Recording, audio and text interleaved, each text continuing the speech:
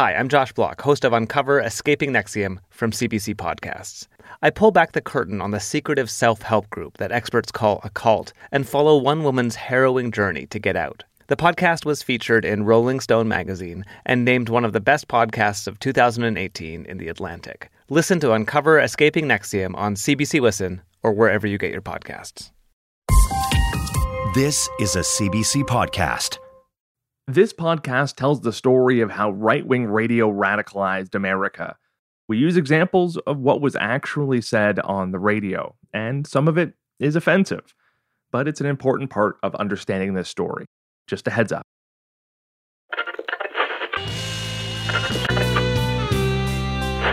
I'm Justin Ling, and this is The Flamethrowers.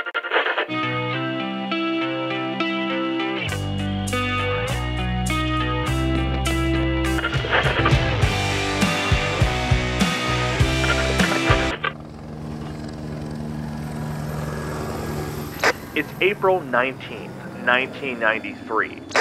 There was a tense standoff at the Mount Carmel Center near Waco, Texas. It's home to a Christian sect known as the Branch Davidians. Outside, there's nearly 900 federal agents from the FBI, Customs, the National Guard, and the Texas Rangers. And they've brought a ton of firepower with them, including a dozen tanks.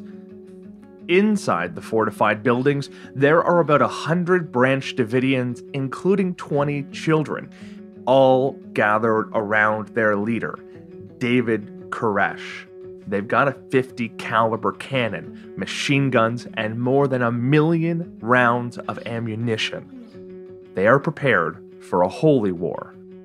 2 months earlier, in February, agents of the Bureau of Alcohol, Tobacco, and Firearms had attempted a raid on the compound. 911? Yes, this is Dave Koresh. This is who, sir? David Koresh. Mount Carmel Center, we're being shot all up out here. ATF agents had walked into what one called a hailstorm in reverse. And in the aftermath of that raid, Koresh calls 911 and reaches a negotiator. You brought a bunch of guys out here and you killed some of my children. There's a bunch of us dead, there's a bunch of you guys dead. Now that's your fault. The firefight leaves 4 ATF agents and 5 Branch Davidians dead. There's been a tense standoff ever since. If you're following the mainstream media, you'd hear the Clinton administration explain that the raid was about saving the children inside. But if you tuned into shortwave radio, you might hear a very different message. You're listening to the Hour of the Time. From his own compound in Arizona, one broadcaster is warning that the raid is the beginning of the end for Christian Americans. We have on the line with us from Waco, Texas, one of the people who was actually in the church of Branch Davidian when His name is William Cooper. He broadcasts on shortwave, which is able to carry his voice to listeners who have special radio sets all across America and as far away as Europe. Rita Riddle, you were at the church at the time that all of this happened. Yes, I was. Rita, let me ask you this. Is anyone in that church being held hostage? No, not under any circumstances. Were you ever held hostage? No, Do you know anybody that was ever held hostage? never. So everybody's in there of their own free will. For William Cooper, the Waco siege is a symbol of government overreach and tyranny. He argues that the U.S. government is training this massive military force on Americans who are just exercising their religious freedom. For Cooper, this siege vindicates the dire predictions that he's been making for years. That the socialist, irreligious, liberal government is about to take away your freedom. The siege continues in Waco, Texas. A small group of men and women trapped under siege by government forces. They are fighting the second battle of the Second American Revolution. Make no mistake about it, folks. We are at war, and you may be next. David Koresh claimed to be the second coming of Christ. They think I'm the Son of God. Do they? Yeah. He had a violent past and had taken over the cult through a gunfight.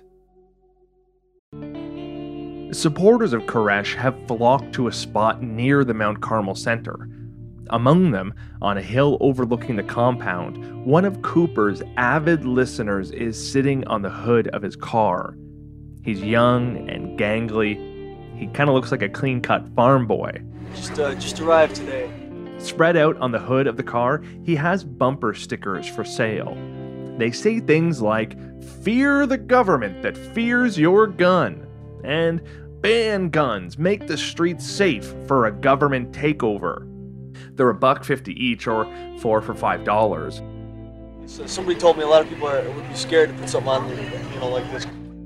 Remember that, kid. You're going to be hearing from him again.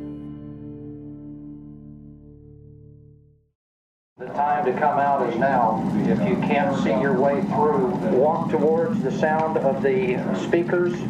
David, don't do this to your people. On April 19th, 1993, the federal agents move in. Many families of the Branch Davidian cult members watched in horror as the compound was leveled by fire. Under the blistering Texas sun, investigators combed the smoldering remains of the Branch Davidian compound. Nobody was coming out. It was unbelievable. The raid was a catastrophe. When agents broke down the walls of the compound, fires erupted, some of which were deliberately set by the Branch Davidians. 76 members of the religious sect died.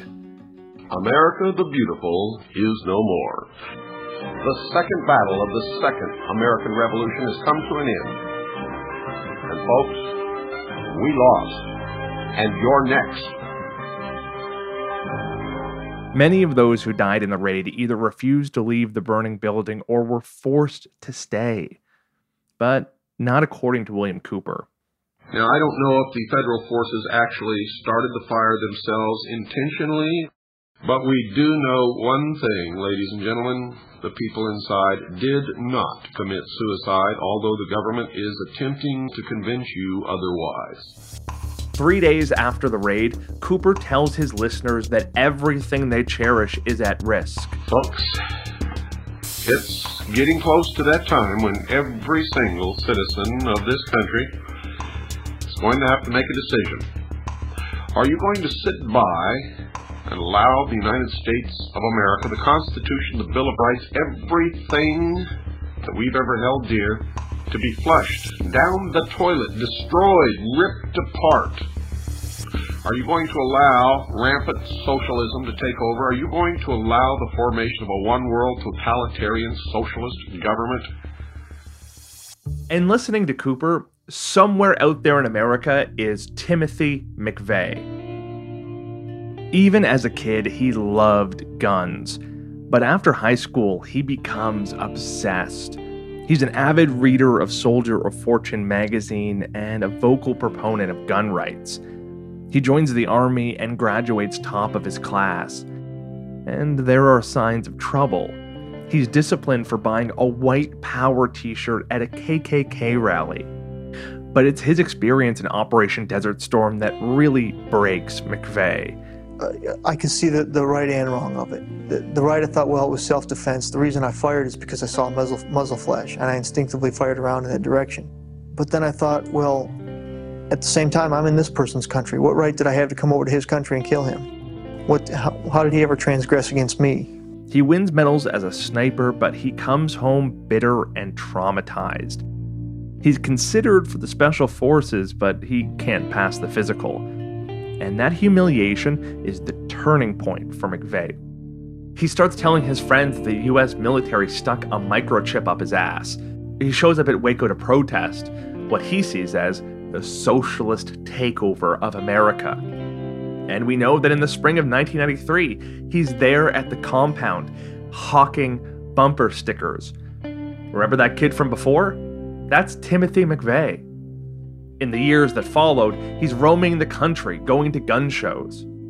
After the raid, he orders a tape from Cooper called Waco, The Big Lie. He would have been hearing messages like this. Are you going to stand up on your 2 feet like a real man and a real woman The time is near, folks. And you're going to have to make a decision whether you want to or not. How many more people are you going to allow to be jailed, persecuted, burned to death, murdered, because you are a coward? And that's basically what it boils down to, isn't it? Cowardice. It seems that Timothy McVeigh took that message to heart.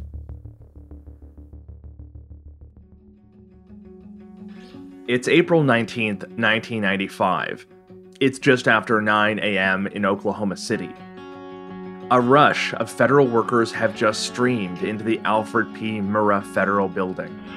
Today is the second anniversary of the Waco massacre. And I don't want anyone out there to forget it, ever.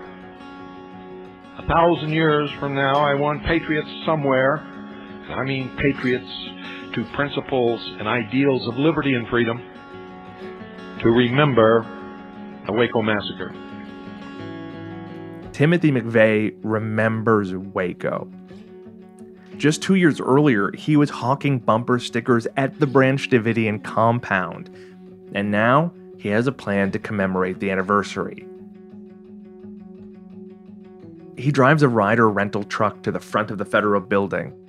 In the back is 5,000 pounds of explosive ammonium nitrate and nitromethane. Just before he arrives, he lights a 2-minute fuse. He parks in a drop-off zone under the daycare center, locks the truck, and walks to a getaway vehicle.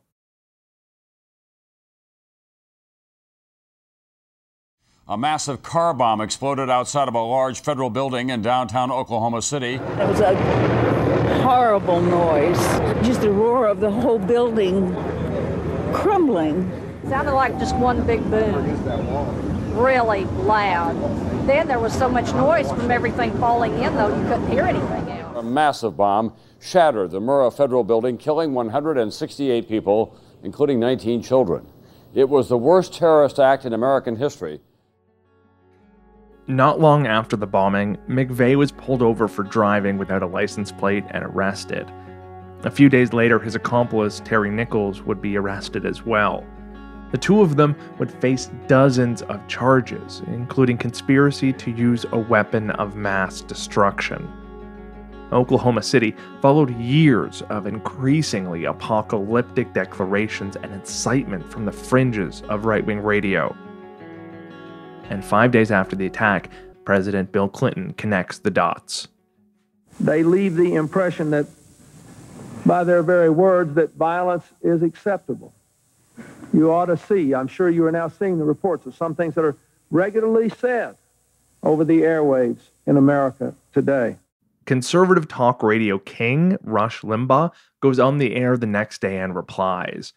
He says, and I quote, "Talk is not a crime. And talk is not the culprit here. Talk didn't buy the fertilizer and the fuel oil. Talk didn't drive the van. Talk didn't rent the van. A person did. A lunatic did." William Cooper knows that people are pointing the finger at him too. He insists that his own movement is not responsible for Oklahoma City, even after Timothy McVeigh's motives become clear. They're in the process of attempting to propagandize the American people to believe that patriots bombed the federal building in Oklahoma City. No patriot would ever attack this nation. That's what the word patriot means. He doesn't just say that his movement is innocent. He claims the government is guilty. Ladies and gentlemen, just as I predicted, today the attacks began. The great herd of sheeple out there have fallen directly into the dialectic. It is working exactly as it was planned. He's saying that Oklahoma City was planned by the government in order to discredit patriots like him, like you at home. He says it's all a false flag operation. Our investigation has shown that people traveled all over the country, ladies and gentlemen, in what appears to be a sting operation attempting to suck patriots into performing an illegal act. And he warns, a one-world totalitarian socialist government is coming. He starts signaling to the far-right militias that the hour is at hand. I know many of you have been waiting patiently through all the crap today. First, I have an order from the commanding general of the 2nd Continental Army of the Republic. All militias are to remain on full alert. And then, in October of 95, he does something really strange. After months of accusing the U.S. government of being responsible for the bombing, Cooper suggests he met McVeigh. And not only that, he hints that McVeigh tipped him off about the attack. I didn't know that anything was going to happen in Oklahoma City, but I did know that 2 people had come by our research center, gave us a copy of the Turner Diaries, and told us to keep our eye on Oklahoma. I wanted to know if they could get some help from us, and I told them, nope, no way. No way, I don't want to know what you're doing. I don't care what you're doing. We will not help you in any way, shape, or form if you have any intentions of hurting anybody or any property. This was credible enough that the FBI actually interviewed Cooper about it. Cooper's description roughly matched McVeigh and his accomplice Terry Nichols, and that book, the Turner Diaries, it's all about committing acts of terrorism to spark a race war. And investigators found a copy of it inside the Ryder van. The FBI can't confirm the meeting took place, but it's clear that Cooper did influence McVeigh. And despite his insistence that he doesn't support violence or terrorism, he literally spent years calling his listeners cowards for not doing anything about Waco. And then, one of those listeners did exactly what he was telling them to do.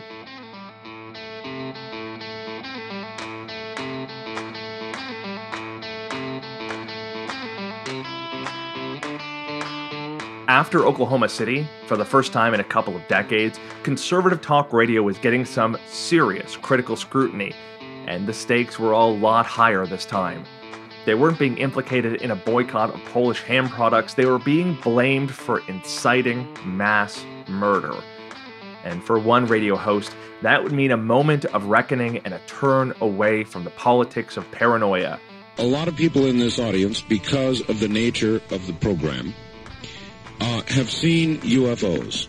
Many claim to have been abducted by creatures from elsewhere, dimension or physically elsewhere.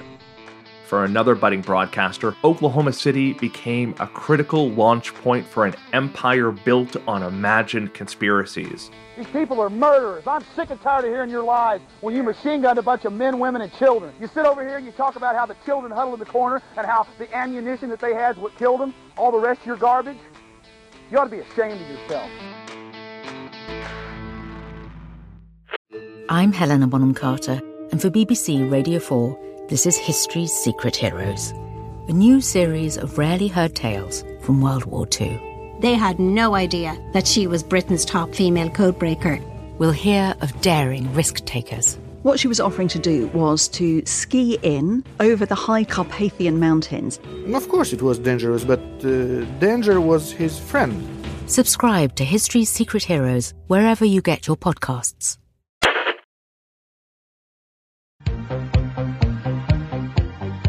If you were working the graveyard shift in the mid-90s and you flipped on your local talk station, there's a pretty good chance you heard something like this.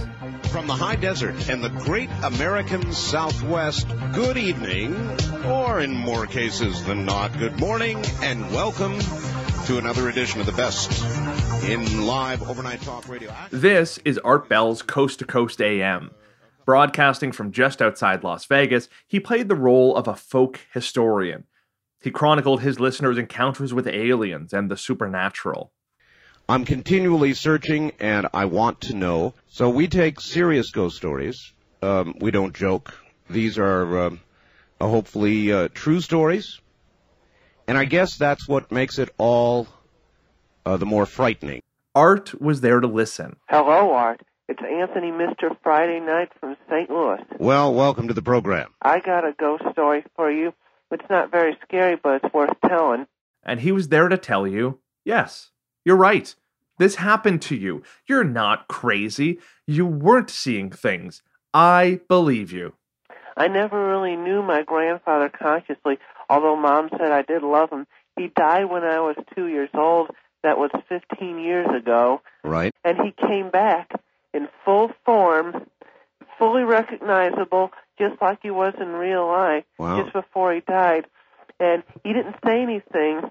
He was just sitting there with a smile on his face. These shows go on for hours, and they are strangely soothing. Like one time, my mother, seemed like a little man crawling on her arm.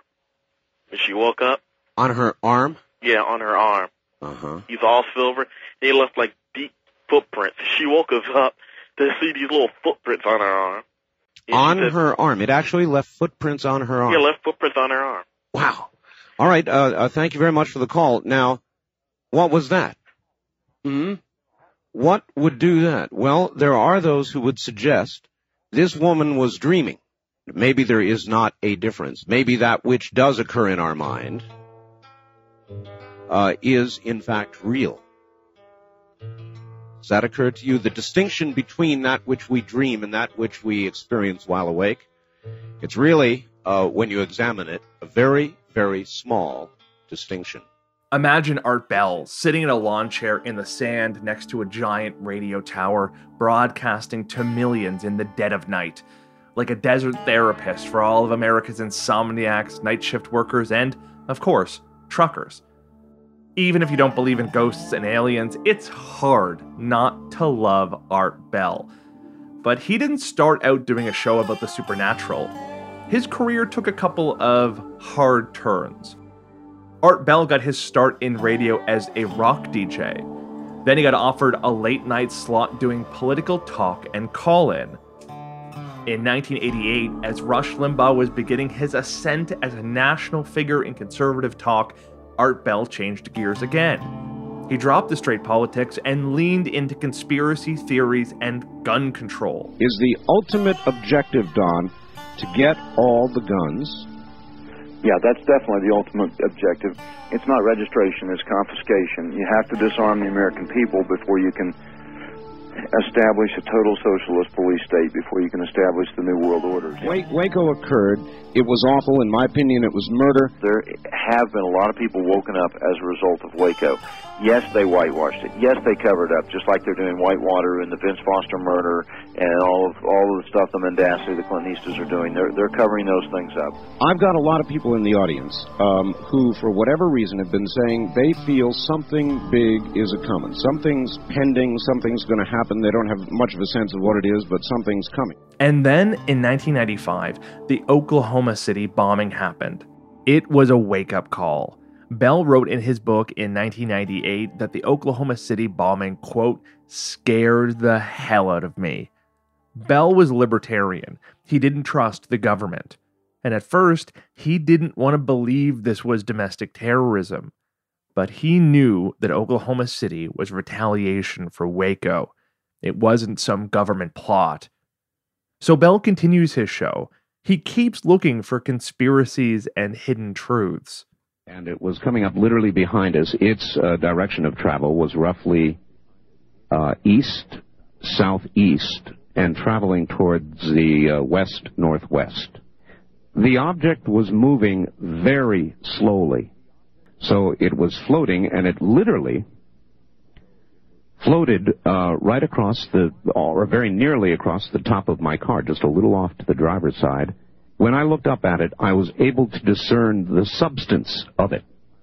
And it was black and solid and triangular. So I have absolutely no idea what I saw, except that it was large. It was precisely as I described to you. It wasn't a guess. It was not an indistinct light. This was, without question, a craft.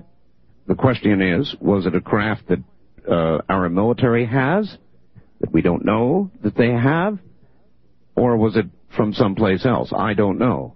This is the Art Bell his fans know and love, exploring the out of this world, the supernatural, the realms beyond our perception. Bell is still fascinated with secret programs, but he's focused on clouds rather than the one-world socialist government.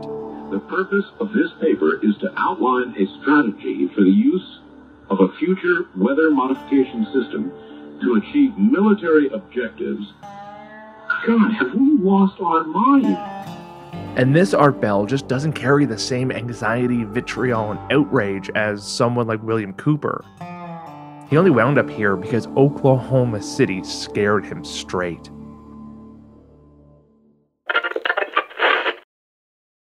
But for Alex Jones, Oklahoma City was just more fuel for the fire. You know, there's a common thread in all of this, from Oklahoma City to the World Trade Center bombing to, of course, Waco.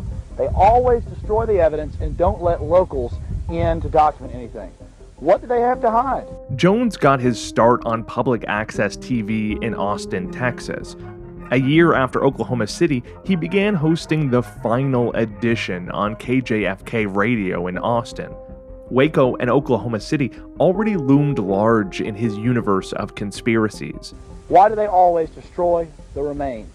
This building was burnt to the ground, but they still bulldozed the entire foundation and pushed it up in a heap, in a monument to the wreckage of the police state. Welcome to the New World Order. Jones insisted that Oklahoma City wasn't an attack on the U.S. government, it was an attack by the U.S. government. And just like William Cooper, he's a big believer in false flag operations. And I gotta watch people in little black uniforms with little machine guns trying to intimidate us, telling me how they're doing it to keep me safe. Bull, pal, your boss has carried out Oklahoma City. And he told his listeners he himself was in peril just for telling the truth. Every single show, Jones said, could be the last one before the G-men break down his door and haul him away. We get followed around by unmarked police cars, openly taking 35mm photographs of us. That's just wonderful, isn't it? Every edition could be the final edition. They don't say, by the way, all these people that have been kooks for 10 years telling you about it, now they're admitting they have black helicopters. It's a fact. He was spinning these webs of vast conspiracy at the ripe old age of 22. And at first, he was a bit of a joke. In 1997, the alt-weekly Austin Chronicle voted Jones the best-looking crank. The paper wrote that, quote, Jones's heart always seems to be in the right place, expressing outrage at the dominant media and the Clinton administration and whatever other windmill he can topple. And damn, he is cute. But it wasn't long before people started taking him a little more seriously. 2 years later, Chronicle readers voted Jones one of the best radio hosts in Austin. Tuning the dial to Jones was like tuning into a different universe of hidden truths and secret meaning. Here he is on the air in 1999 with his guest, Jeff Davis. There is a power behind the scenes. Started with Adam Weishaupt, 1776, when he created a document called the Order of the Illuminati, at which that time he stated that he would, through international finance, via the World Bank, the International Monetary Fund, the International Bank of Settlements, would one day buy up the world, and that's exactly what they've done. Let me stop you right there. Every one of those groups is real, and this is the biggest industry in the world, is corrupt international banking, I don't mean local banking, and it's real, they're out in the open, but the little serfs, the little idiots, because Peter Jennings doesn't tell them, and I don't mean to be mean if they are, they just go, Big Mac cheeseburger, please, that's all I care about. And I just try to say to them, you idiot, it's real, it's right in front of your face. And they just go, no, it's conspiracy, everything is wonderful, I never question anything. Big fan of yours, Jeff. Rush Limbaugh was a leading force in the Republican Party. He was, increasingly, an establishment man. But not Jones. He counted himself as a libertarian. Yeah, he hated President Bill Clinton, but he hated the Republicans too. The left and the right are the same people, he told one newspaper in '99. And for him, the entire system was corrupt. He foamed at the mouth over the New World Order and the global banking elite. Simple things like private banks print the money and enslave everyone. Simple things like Clinton's a transnational agent. This all harkens back to his predecessor on the dial, Father Charles Coughlin, who just like him, warned of a shadowy cabal of bankers that were really running the world. Anytime anybody talks about the international bankers or says anything like that, they're automatically a kook. Well, folks, I think you look back over all the presidents that have been assassinated that have tried to put us on a new monetary system like Mr. Lincoln. Look on the greenback that Lincoln put out $4.5 billion worth of. It has a red seal on it, a red treasury seal on it. In 1963, he was assassinated roughly 4 weeks later. Many other presidents have been assassinated for this, all for going against the banking cartel. And everything could be traced back to a shadowy deep state. That's because the global mafia runs things, and our president's just a little drill bit that a little front man, a little pitch man. Knowing what we know now, yeah, these clips, they sound pretty ominous. But back in the 90s, this was refreshing to a ton of people. Jones was telling everyone what they didn't want you to hear. And this was on a major radio station. You didn't need some special shortwave receiver to get it. And his growing listener base, well, they were getting in on the act. Kind of ironic you're talking about black helicopters today. Me and my son were out about in town today, and my wife was here at home with the other. So I got to go, buddy, but call me back later. All right, brother, sure will. Please do it.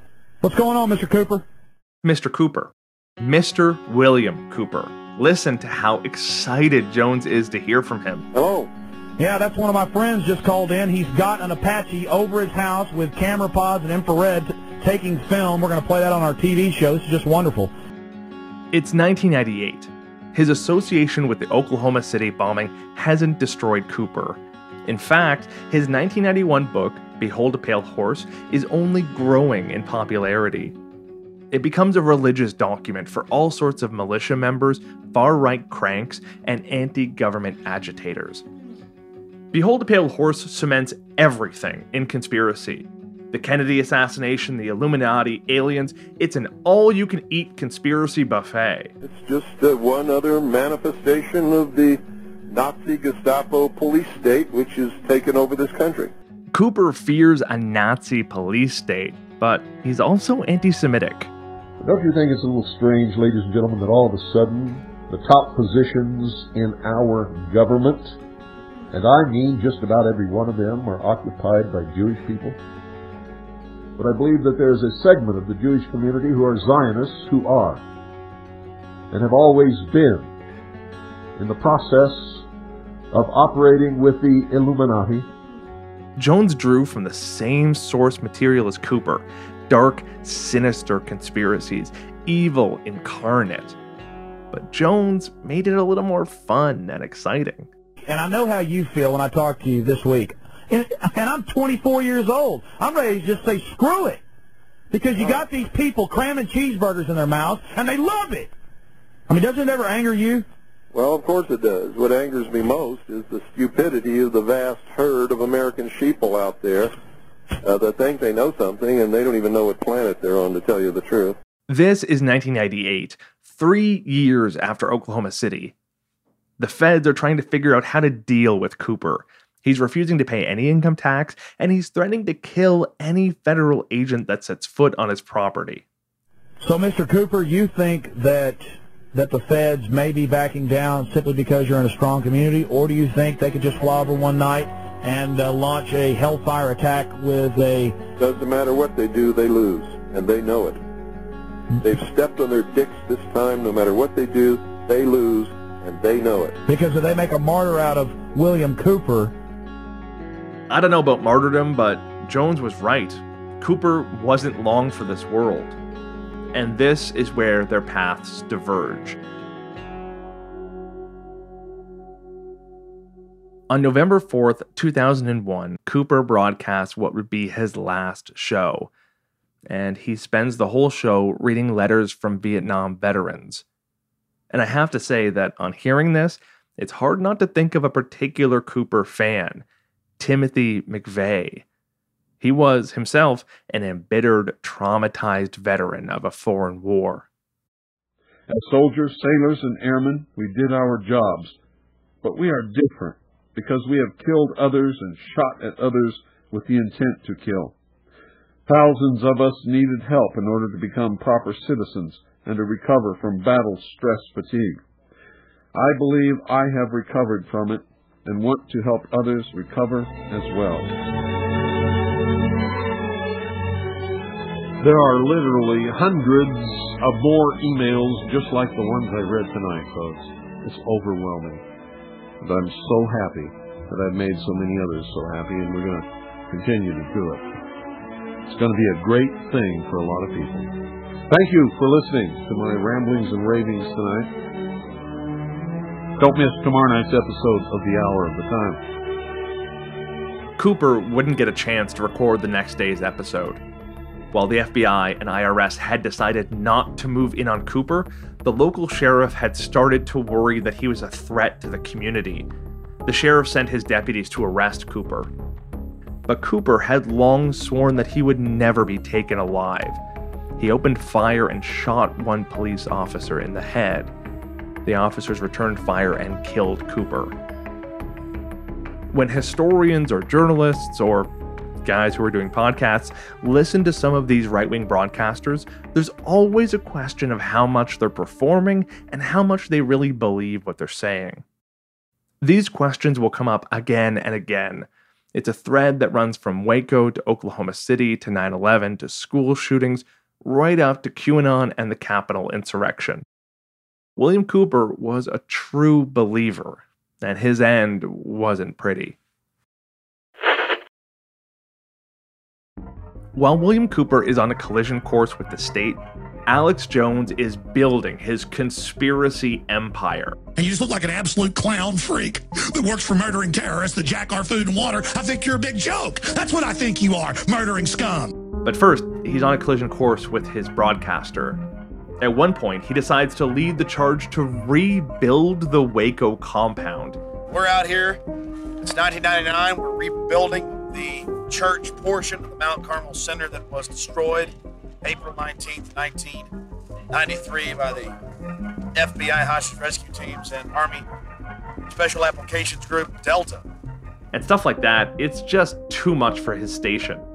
In December 1989, KJFK fires Jones. Rumors of my demise have been greatly exaggerated. So it was political.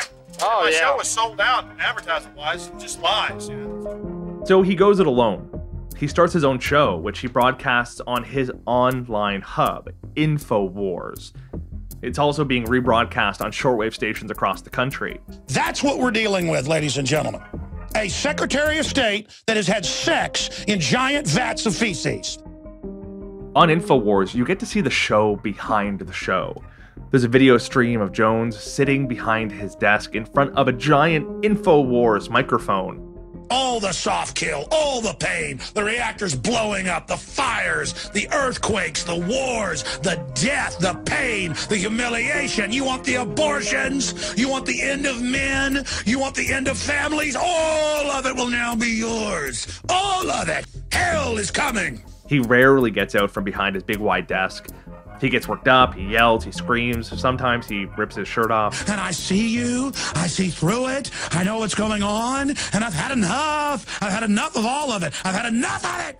He makes his listeners feel like they're storming the ramparts together. Time and time again in my research, I come, well, eye to eye with something that's even hard for me to believe. And that's that the elite, again, the so-called establishment kings, those that know best, the visions of the anointed ones, are obsessed with the occult. In 2000, Jones produced a documentary, The Dark Secrets Inside Bohemian Grove.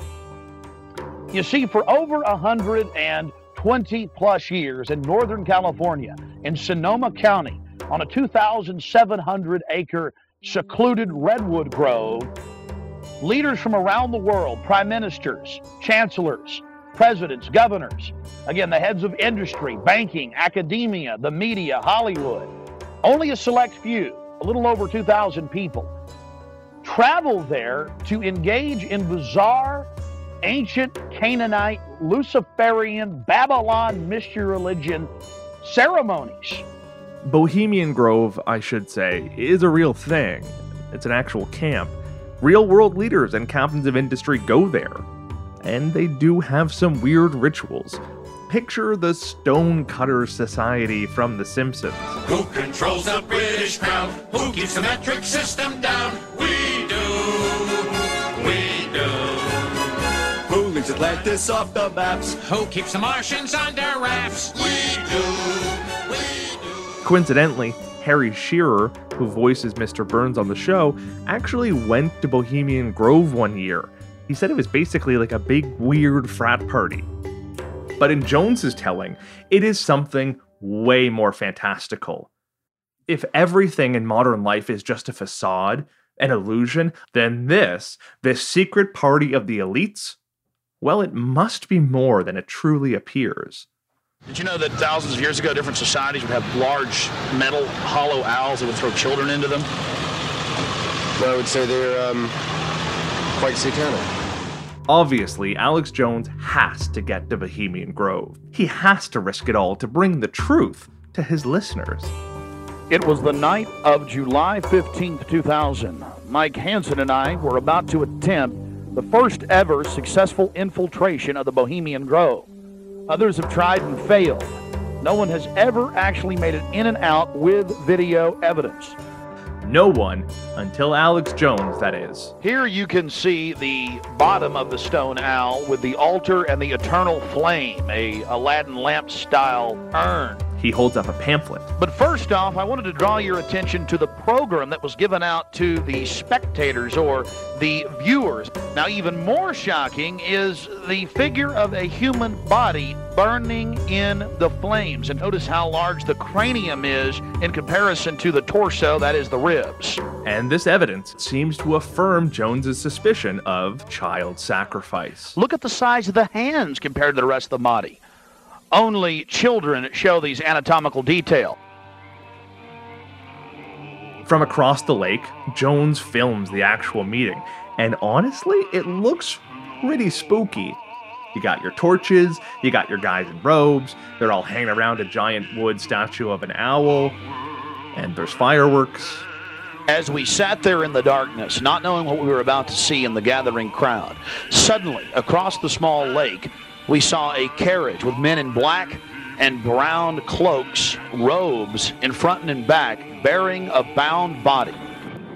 The footage, I can assure you, does not show that. But yeah, it is kind of creepy.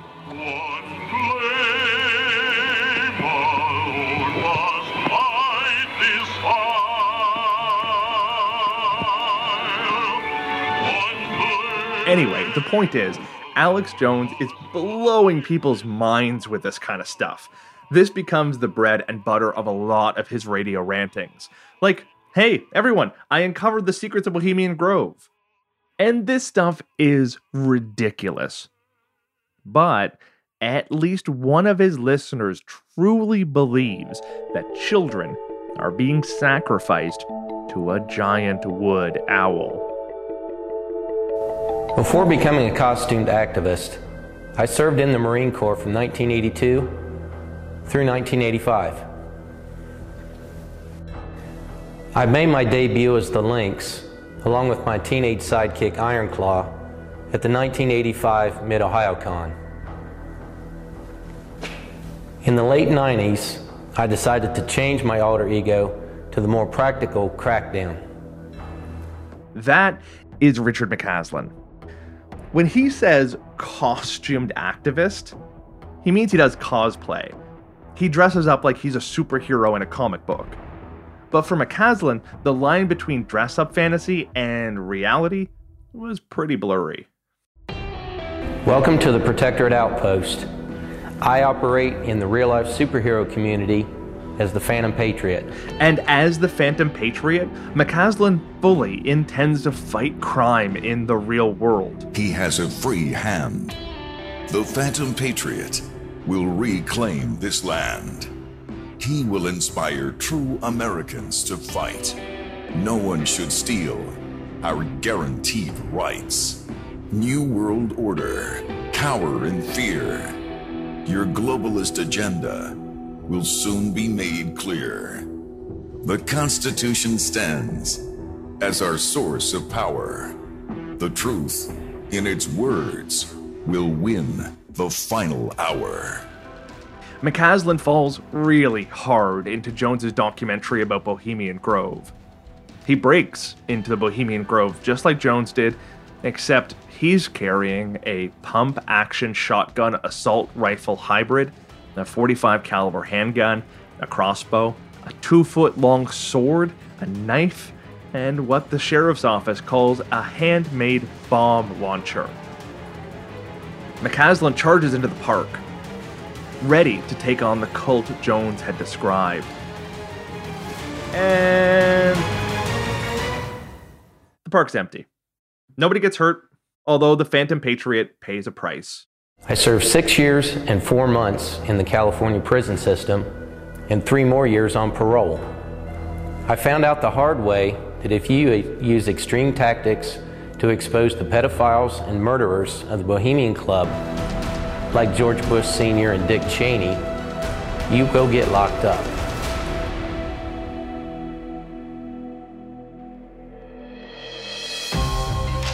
The Phantom Patriot raid on Bohemian Grove ends with a whimper and a jail term rather than a bang, but it's a symptom of something deeper and darker. Jones and broadcasters like him are inspiring their listeners to contemplate violence in the real world. It's not the last time it's going to happen.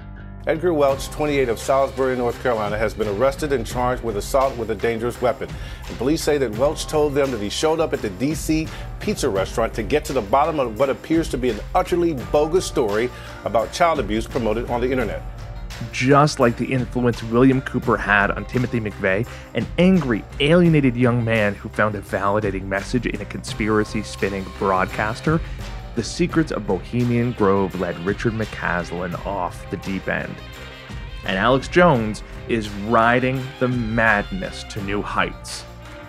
He's on the cusp of becoming America's conspiracy theorist-in-chief and one of the biggest stars of right-wing talk.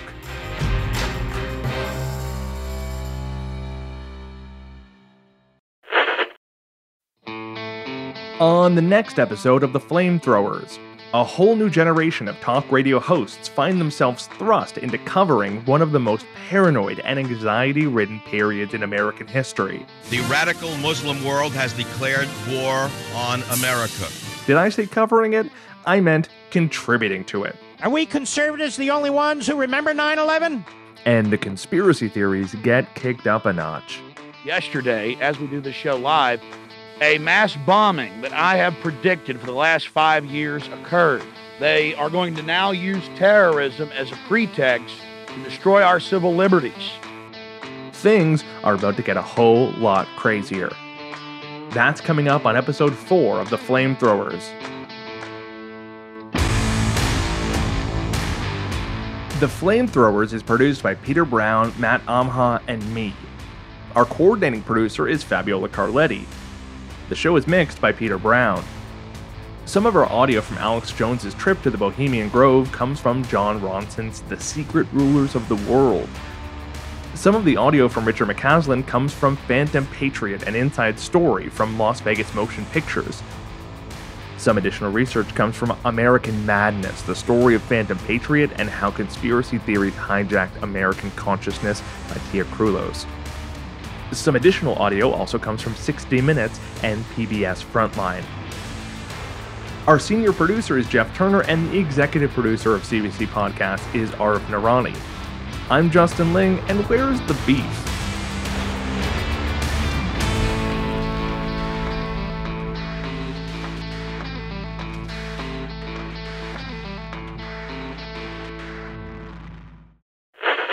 For more CBC podcasts, go to cbc.ca/podcasts.